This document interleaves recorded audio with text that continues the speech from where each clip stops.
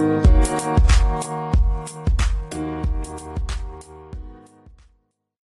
we go.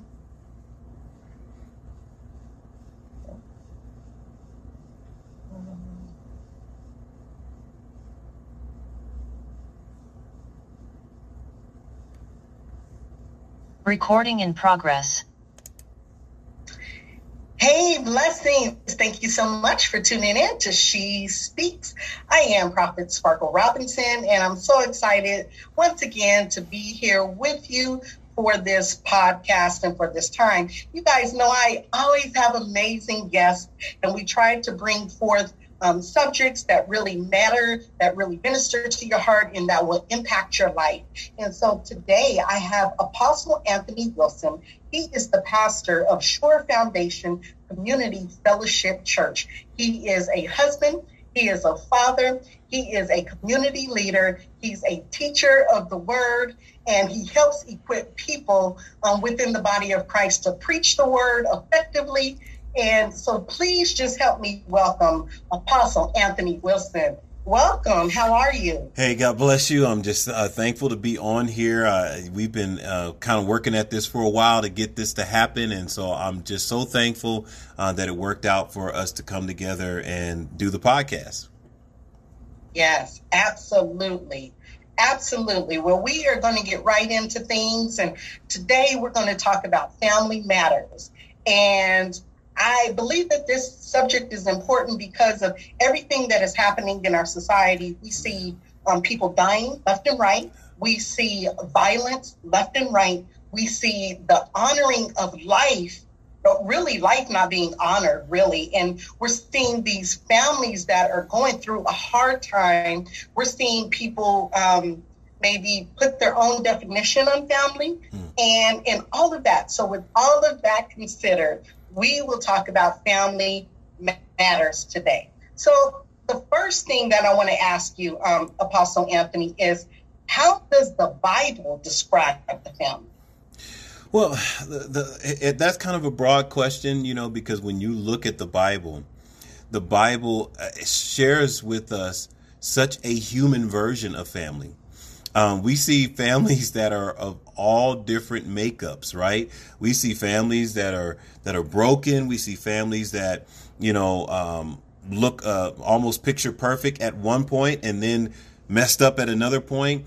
That, family is about what God has put together. He put a man and a woman. He said for them to be fruitful and multiply, raise godly children, and populate the earth, to extend his kingdom into the earth. And so some of those families, are families that have man and woman, children. Some are just a mom. Some are just a dad. But ultimately, God wanted to see man and woman come together, produce children, and then train those children up in the ways of the Lord. Absolutely. Great. So with that all considered, what do you believe? Do you think that this world has made their own definition of family? And if so, why do you think that is? Or how did that come about? Or what's going on with that? Well, I think it's human nature. We're always looking for things that fit us, right? We're looking for what is easy, what is convenient for us, what is comfortable for us. And sometimes conforming to the ways of God are just not comfortable. They're not convenient. And so I would say, yes, in today's world, and I think it began way before our time. Solomon said there's nothing new under the sun, that man was always trying to find a way around what God had ordained, or the way God had set things up. And I just think it's a sign of the times. It really is, that even the words that we use, right? I heard a quote one time that words don't have meaning, people do, right?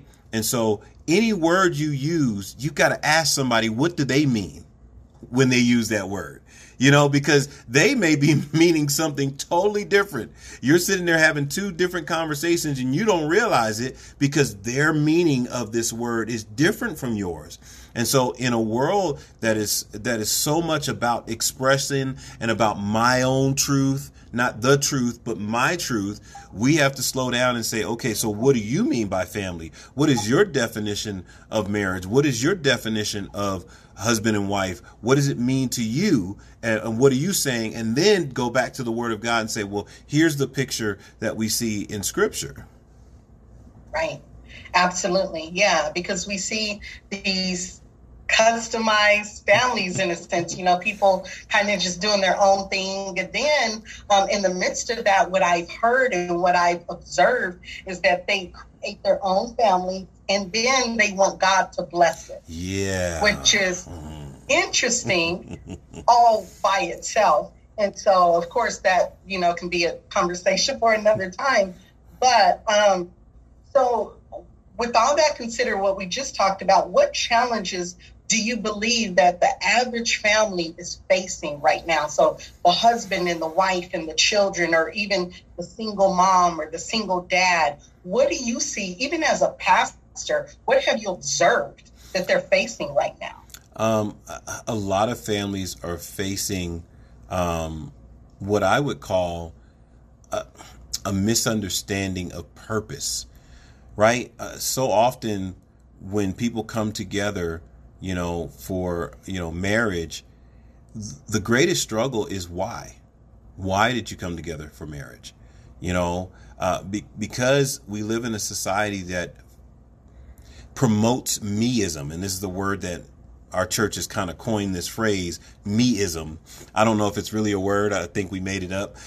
But what we mean by meism is that everything is centered around me. So even the building of my family is not around God's purpose for man and woman to come together and produce offspring and train them up in the ways of the Lord. It's about, I had this picture in my mind that by this age, I was going to have this, and by that age, I was going to have that, and I was going to live this way, and my husband was going to look like this, my wife was going to look like that, I was going to have 2.5 kids, and right. This picture that the world has imposed on us and pressured us with, we're running after that instead of after the purpose of God. Like, what is God's purpose for marriage? Why has God brought you and this person together? And why aren't you working to become a cohesive unit to accomplish that? Me and my wife were just talking earlier as we were getting ready for a marriage session with a group. We're doing a marriage group, and we're talking about being yoked together and what that looks like. And when you yoke two horses together or you yoke two oxen together, there's only one master. There's only one person steering these two oxen or two horses that are yoked together, because what it does is it gives you a greater yield, per workload. And so you can put more load on two than you would on one. And that was the picture from the very beginning, is that God said, well, wait a minute, Adam, you can't do all that I'm calling you to do alone.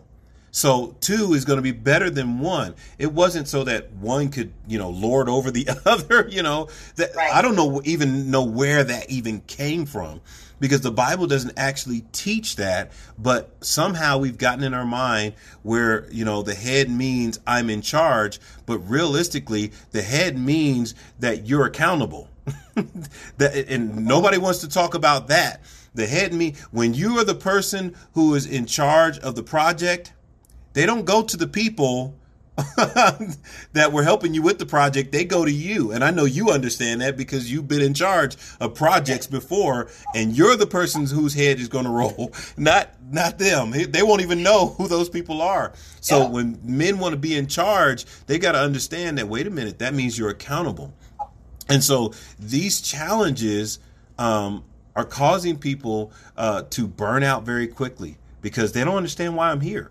They don't understand the purpose, because I came into this thinking that she's supposed to make me happy, or he's supposed to make me happy. She's supposed to fulfill my need. He's supposed to fulfill my need. And we're supposed to be fulfilling God's purpose. And along the way, the secondary consequence is companionship, romance, enjoying that person. The Bible is not against, you enjoying one another. As a matter of fact, I think it's Proverbs chapter 5, who says, enjoy the wife of your youth, like a loving deer and a graceful doe. You know, it even says, you know, I mean, it kind of gets a little graphic, so I won't even say that part. But, you know, it really gets into like enjoy each other. So God is not against that. But what he's for is that you come together for his purpose. Exactly.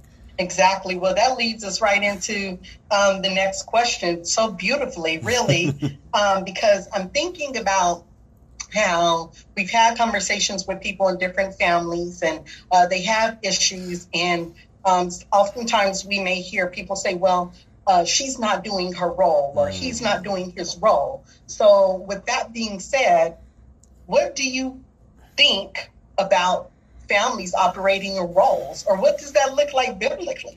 Well, I'm a person, and my congregation will tell you this, and anybody who spent any time around me will tell you this, that I like to question some of the traditions that we have, you know, just to make sure that they're supposed to be there, right?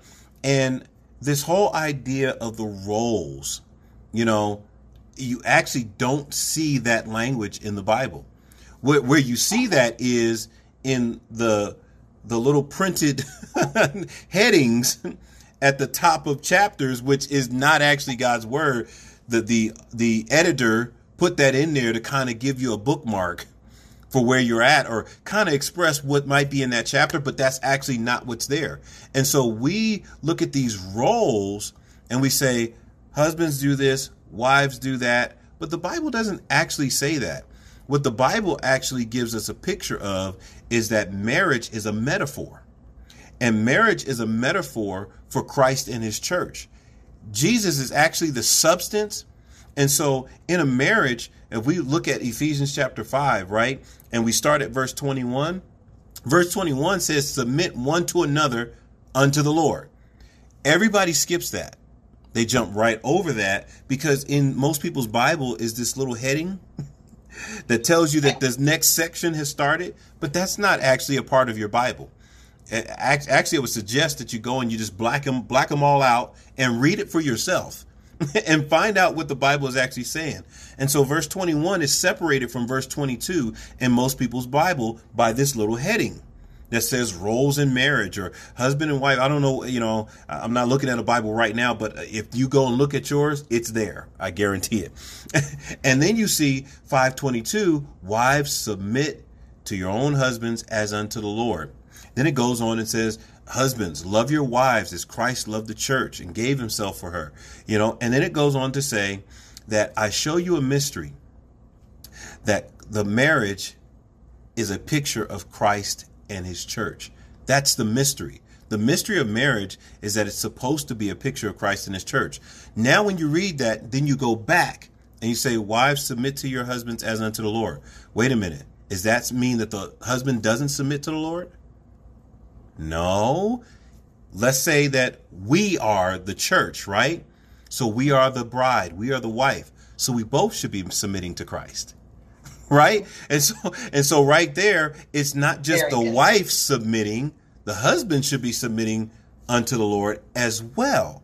Now, how much easier is that for you to work together if you're both being yoked together and you have one person giving the directions?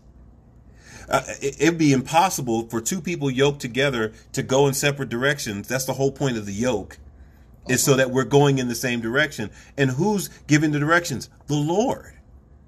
So often people are in marriages and they're both trying to give directions, you know, and so we try to settle the argument of who's supposed to give directions.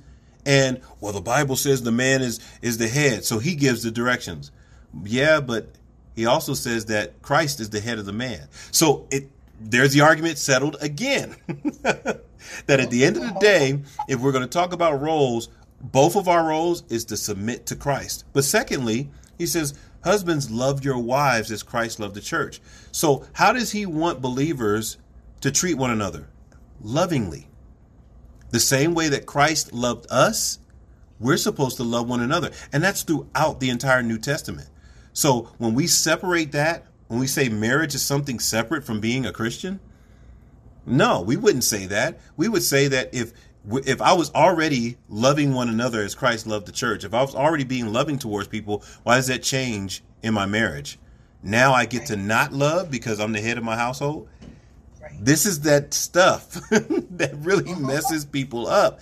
And my prayer is that we go back and we look at marriage as the metaphor for Christ and the church, and we look at Jesus as the blueprint for how we're supposed to relate to each other as husband and wife.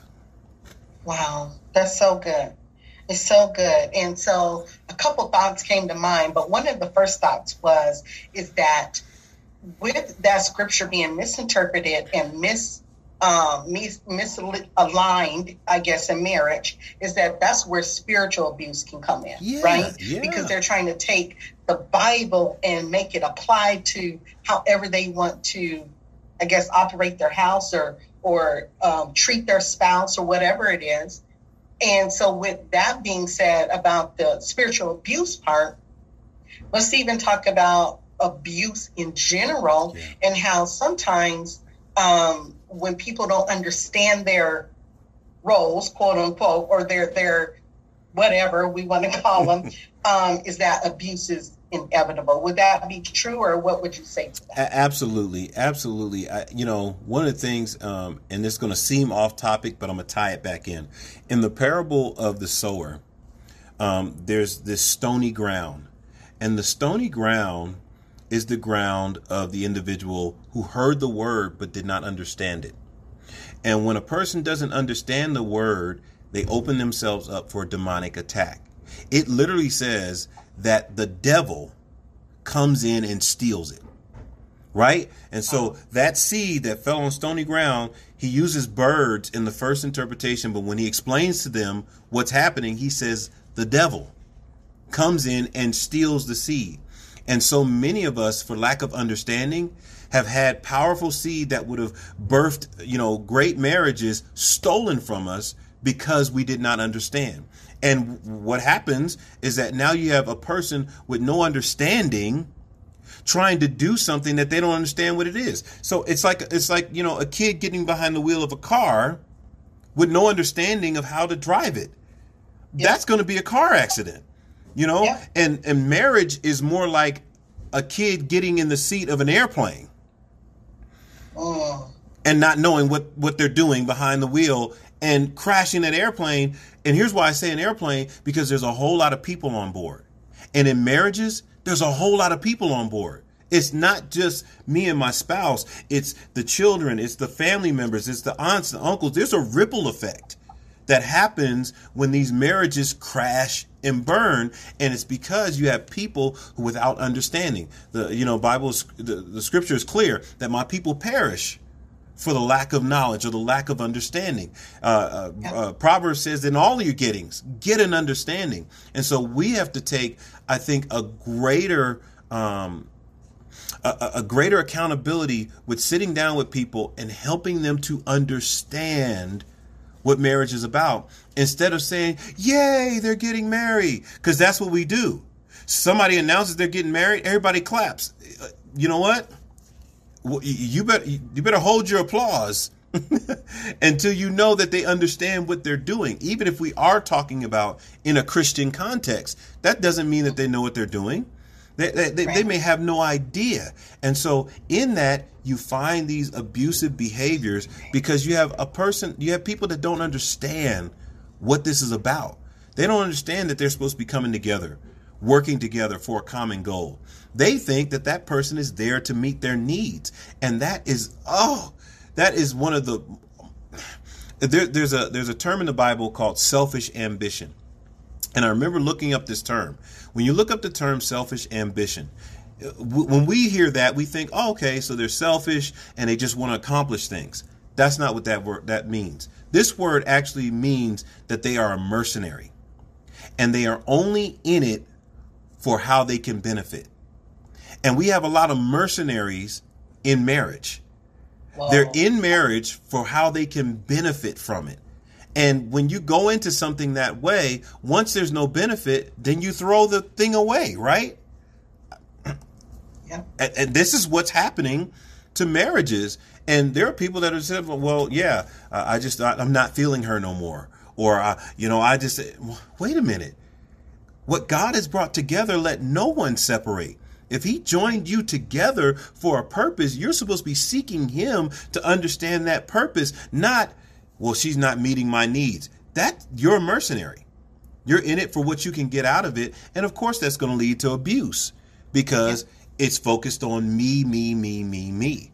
And so, yeah. And whether it's man or woman, like you said, a lot of times it's the man because we have taught these quote unquote roles, but we haven't taught men that the real role of leadership is being the foundation and being the one who is who can be counted on, the one who, when all else fails, I can trust my husband. I can trust this man to care for the family, that he's willing to make sacrifices, and it doesn't make him wimpy to be a man of sacrifice. It doesn't mean that he's less than because he's not hitting a woman upside the head and making her do what he wants her to do, but he's willing to love her into position. He's willing to love her to health because he wants to see her better than she was apart from him. As a husband, you ought to take it personal if your wife is not growing and into the woman that she should be. And what I mean by taking it personal is that you ought to say, man, I'm not loving her right. Because it's love that really brings us to the place where we're supposed to be. He didn't draw us through anger and wrath. He drew us through loving kindness and tender mercy. That is the ground or the atmosphere that produces the best growth. You don't yell at a plant to make it grow, right? You don't kick it and stomp it. That's not going to make it grow. You got to tend to it. You got to water and sunlight. You got to check on it constantly. People see me checking on my wife and, you check on her because I want to make sure she's all right, because I want to make sure that she's growing, and I invest myself into her growing, not her using her to make me better, using her to satisfy my needs. This is why. And we can go into a lot deeper stuff that I won't go into, but this is why you have so much, not only, abuse in that sense, the spiritual abuse, but this is demonic. The Bible would call that oppression. And so anybody with power, right, can be oppressive because you have the ability. It's like when people talk about, and I know this is not for this show, but just as an example, racism. Racism is based upon having the power. It's not based upon you not liking somebody. You can not like somebody all day. But when you have the ability to control their resources, when you have the ability to make sure that they don't eat or they don't have good jobs, and that's what you're seeing in some of these marriages, is the person with the power is, well, if you don't do that, then I'm not doing this. And if you don't do that, then I'm cutting you off. And if this happens, then I'm doing that. And that's oppression, and we don't want that in marriage. And that shows me that there's a lack of understanding of what we're doing here. Sorry if I'm long winded.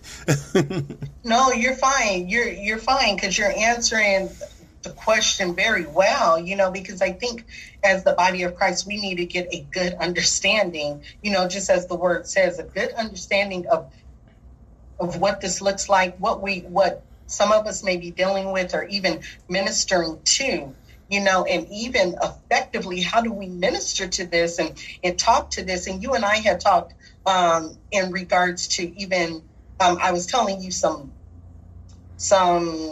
communication that I get sometimes from some of the wives, and how they're going through a lot, and they're having to deal with a lot because of how they're being treated. And so with that being said, how do you, as a pastor, how do you minister to that situation? If you have the couple there and this wife is telling you all this stuff that this husband is doing, how do you minister to that effectively?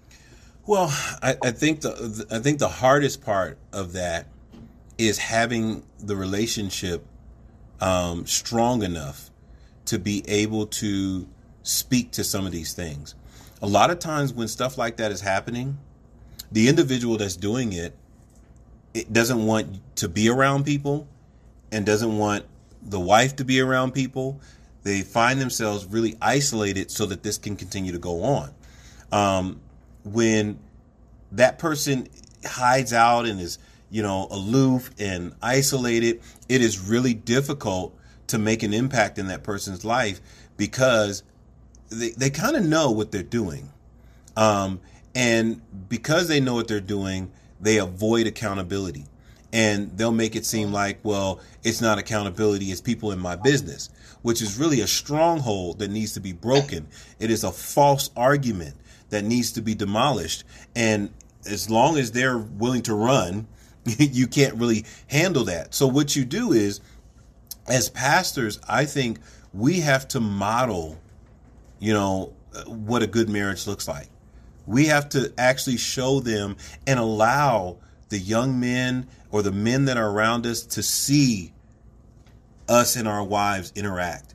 There are some times where people have actually watched me and my wife have a disagreement and they said, man, I didn't know a disagreement can go so smoothly.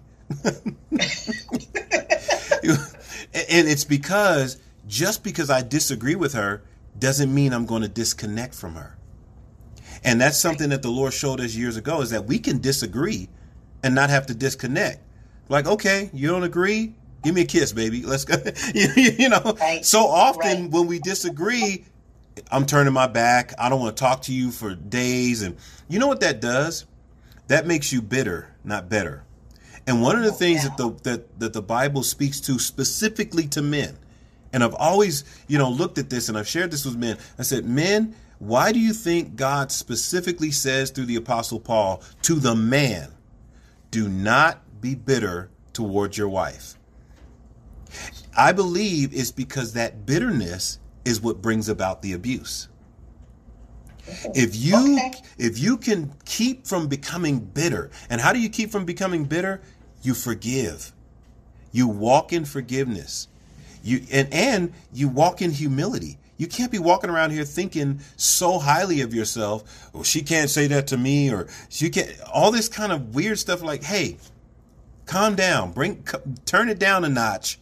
We're just having a discussion. She's not attacking your manhood. She's not.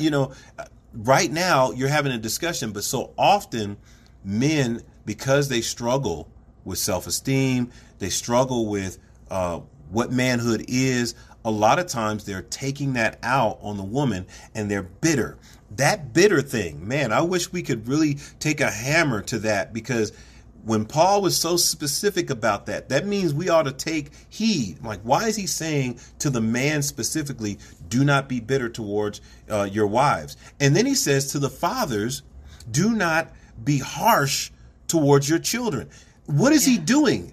He's dealing with, I believe, abusive men in that time.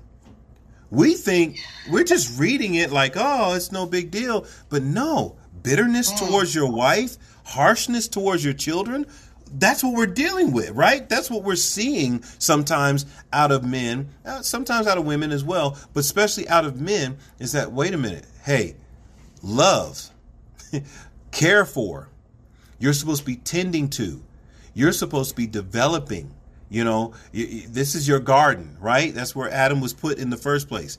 A gardener is not a rough and tumble person. A gardener is very delicate. A gardener is very strategic. A gardener understands that if I put too much of this, it's going to ruin this. Too much water and I drown my plant, right? Too much sunlight and I kill it.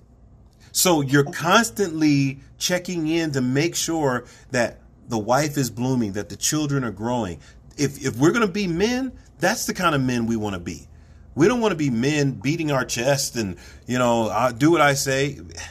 That's not the way he's designed this. And so I say to men, be careful of the bitterness. Watch out for that, because if that creeps in, that's really going to degrade your relationships quickly. That's good. And I'm so glad you're speaking to that, because I have to be honest with you. Some girlfriends and I were talking, and how we see a lot of times in the church is that there's all these teachings about what women need to be doing, all these teachings about what wives need to be doing. But there's hardly ever any teaching on what the husband should do. And so with that being said, one day I just posted on my Facebook page, like, is anybody asking about the weary wife, asking her what she needs instead of telling her what she should be doing? Because it's always about doing instead of really checking in on this person. But we can even flip it too. With the husbands, is anybody checking in on the weary husbands as well? And so I'm so glad that you're speaking to this, because it's so needed. It's almost like an imbalanced type teaching in a sense, because it's all this weight on the woman, so. Yeah, you're right. A shameless plug. I think her name is Levita Brown. She's got a podcast called Hanging Out with Jesus. And I was on her podcast, and you have to look it up, but it was called Men Who Pray, or Men Praying for Their Wives. And me and a few other guys were on this podcast, man, and I really loved hanging out with those brothers, because you can tell they really loved their wives. They really were intercessors for their wives.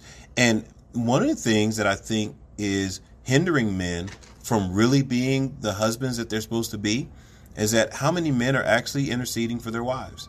And when I say intercede for her, I mean standing in the gap for her, not praying for her to act right. Right? That's not intercession. Right. That's not really supplicating for her. I mean, praying for her to grow in the Lord, praying for her to fulfill God's purpose, praying for her to be everything that God has called her to be, praying for her to be what the children need, to be the wife that God imagined for her to be, and pouring out your heart for her, because when you do that, you can't be bitter and be praying passionately for her. Those two things don't work together. Now you can pray vain repetitions and stay bitter. You can just, oh God, why won't she act right? That's not praying for her. That's praying for you. I'm talking about praying for her. I'm talking about praying for her to blossom, for her. And because we got all the books about praying wives. We got all the seminars about wives praying for their husbands, but where are the husbands that actually, in the middle of the night will reach over and lay hands on their wife and pray for her in the middle of the night? Wake up in the morning and find himself by himself praying for his family and his children and asking God to really bless them and help them blossom and bloom and become who they're supposed to be in him. And that, Lord, help me to be the father, or to be the way the Bible says it about the Father, our Heavenly Father, to be the husbandman.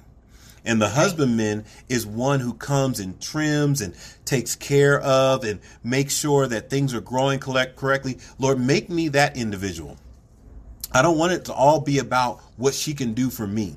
One of the things that me and my wife learned a long time ago when we started marriage counseling, and we had to correct a couple, and when we said it out of our mouth, because we both said it, we're like, wow, that's so true. So many people go into marriage with this 50-50 idea, right? This 50-50 idea. And we saw a lot of problems with that, because really it's 100% your responsibility and 100% their responsibility. It's not 50-50, because if I only do my half and then I stop, then what about, you see what I'm saying? And so, I'm only responsible for half the marriage. No, it said the two become one, right? And so when they become one, you go from two divisible parts, this is the way my wife explained it, to one indivisible part. Yes. Right? And so it's 100% our responsibility for our marriage to reflect what Christ wants it to reflect, not 50% your responsibility and 50% mine. Mm-hmm. So, amen. Because I could go on and on. And even thinking about that scripture, how the two become one, like I've often thought, and please correct me if I'm wrong, Apostle Anthony, but I've often thought, like, just because you are at the altar, you are like exchanging vows, you're not just becoming one in that moment, but it takes time to become one, and with this whole process and learning each other, growing with each other, and understanding who God has called the two of you to become in him. And so would that be correct, or would that be off, or what? No, I would agree with that, because I see it in the same way that I see salvation. At the moment that you believe upon the Lord Jesus Christ, and you put your trust in him, you are saved. But for the rest of your life, you are being saved. You are saved and on your way to heaven. Right. But you're also being delivered from things all the way until the time you're in his presence. Marriage is the same way. You make this commitment to become one at the altar, right? In God's eyes, now he's not judging you separately anymore as it relates to the marriage piece. He's looking at this marriage as one unit. And now you've got to learn how to be that one unit. The Bible says if any man is in Christ, he is a new creation. Old things have passed away. Behold, all things have been made new. But he yet still says we have to be transformed in the renewing of our mind, which sounds like a continual process of growing and renewing. And so in marriage is the same way. You start off with the goal of being one, and the prayer is that we be one.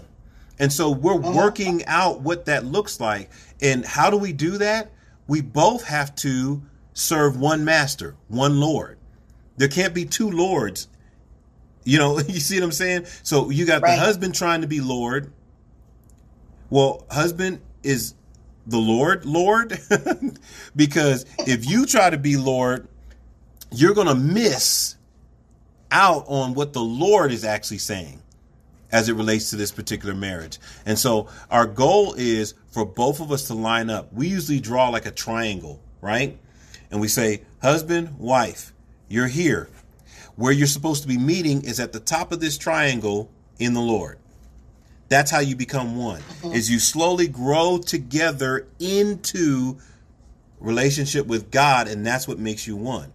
As long as you're about me, you're at the bottom of this triangle or this pyramid, and man, you're far away from each other. And people are trying to do marriage there. They're not doing marriage in this progressive, gradual growth towards being in Christ, being in the Lord. We're trying to meet in God, right? We're trying to meet in him. And so when we meet in him, that's where we achieve the oneness. But if we stay here on our opposite polar ends and try to do marriage, see, no wonder we can't communicate. No wonder we're not on the same page. I'm yelling at you from way across the room, and you don't know what I'm saying, But when we come together in the Lord, then it's him that brings us together. He's the ultimate mediator. He's the ultimate guide. He's the ultimate point of reference for us. I know that I'm off because of the Lord, not because of anything else. She knows that, man, I'm off because the Lord, I feel the check of the Holy Spirit, not his face. He's frowning. He's not talking to me, so I must be off.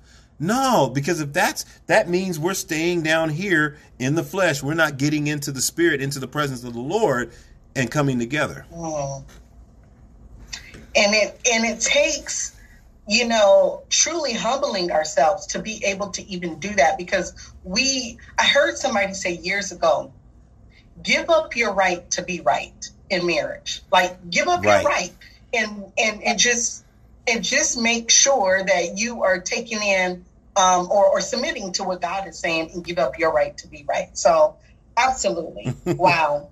Well, in the respect of time, I want to ask just one more question that I thought about as you were talking. And so I want you to speak to this. This might be a little interesting, but so there's a new trend going around where women are now proposing to the man. Okay. What say you, Apostle Anthony? Well, here's the thing about it. It definitely goes against our tradition, right? And it's one of those things that if I look in scripture, the whole proposal thing, you don't really see it clearly as laid out in scripture as like a command or anything. And so it's not like the man is commanded to go and propose to the wife or vice versa. I think the understanding is he that finds a wife, right, finds a good thing. I think that's what shapes our perspective on when we approach this. And so we're thinking that, well, if he finds a wife, then he should ask for her hand in marriage. And there's a lot of, like I said, a lot of tradition in how that looks and how it's to be done. And I don't think there's anything wrong with that tradition, but I don't really have, and this is just, me trying to work through this question and answer this question. I don't really have a scriptural answer to that particular situation. Because here's the thing. Women have proposed to their husbands and those marriages have worked. Most marriages, men have proposed and it's still 50-50.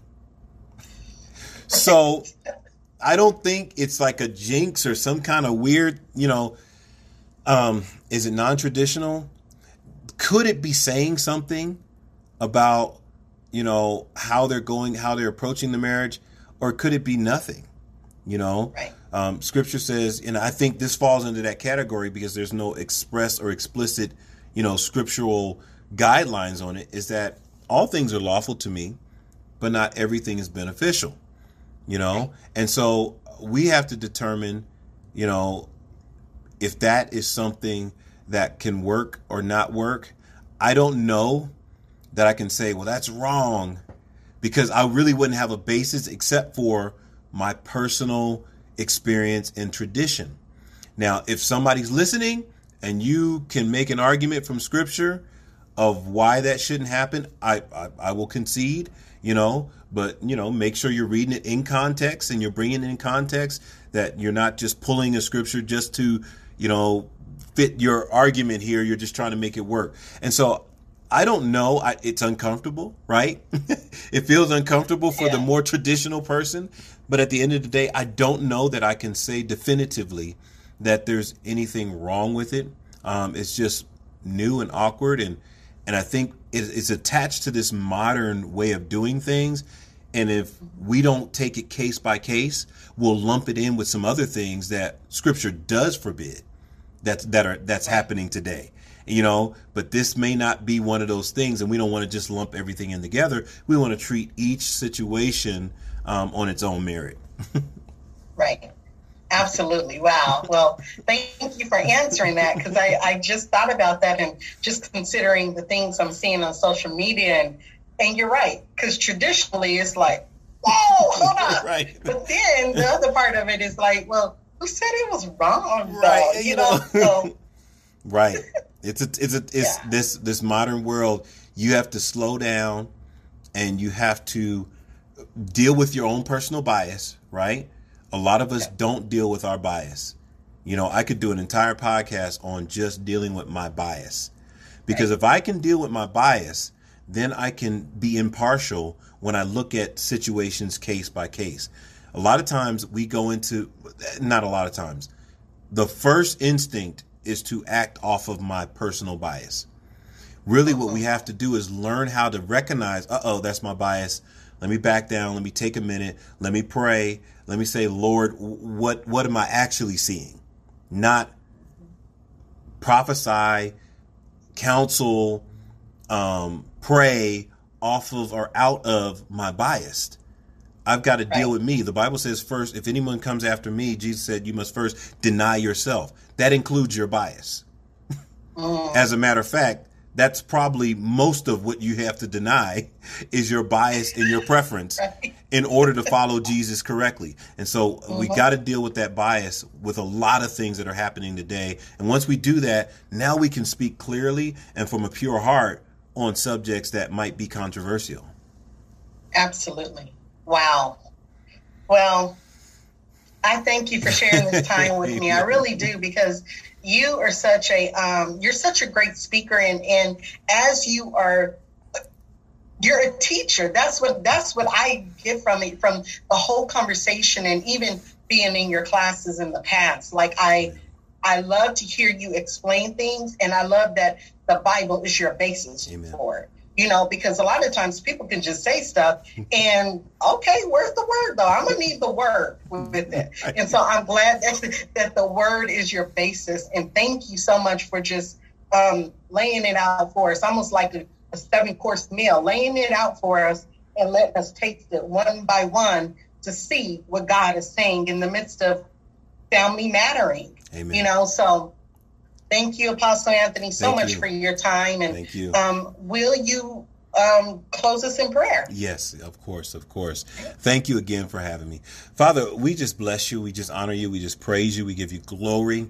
God, I thank you for Sister Sparkle, Prophet Sparkle, and her ministry and the people that she's reaching. God, I pray that as this broadcast, as this podcast reaches ears, God, that it would equip, edify, and encourage the body of Christ to go to another level. Lord, I just thank you for the opportunity to join together with Sparkle and on this podcast and just minister.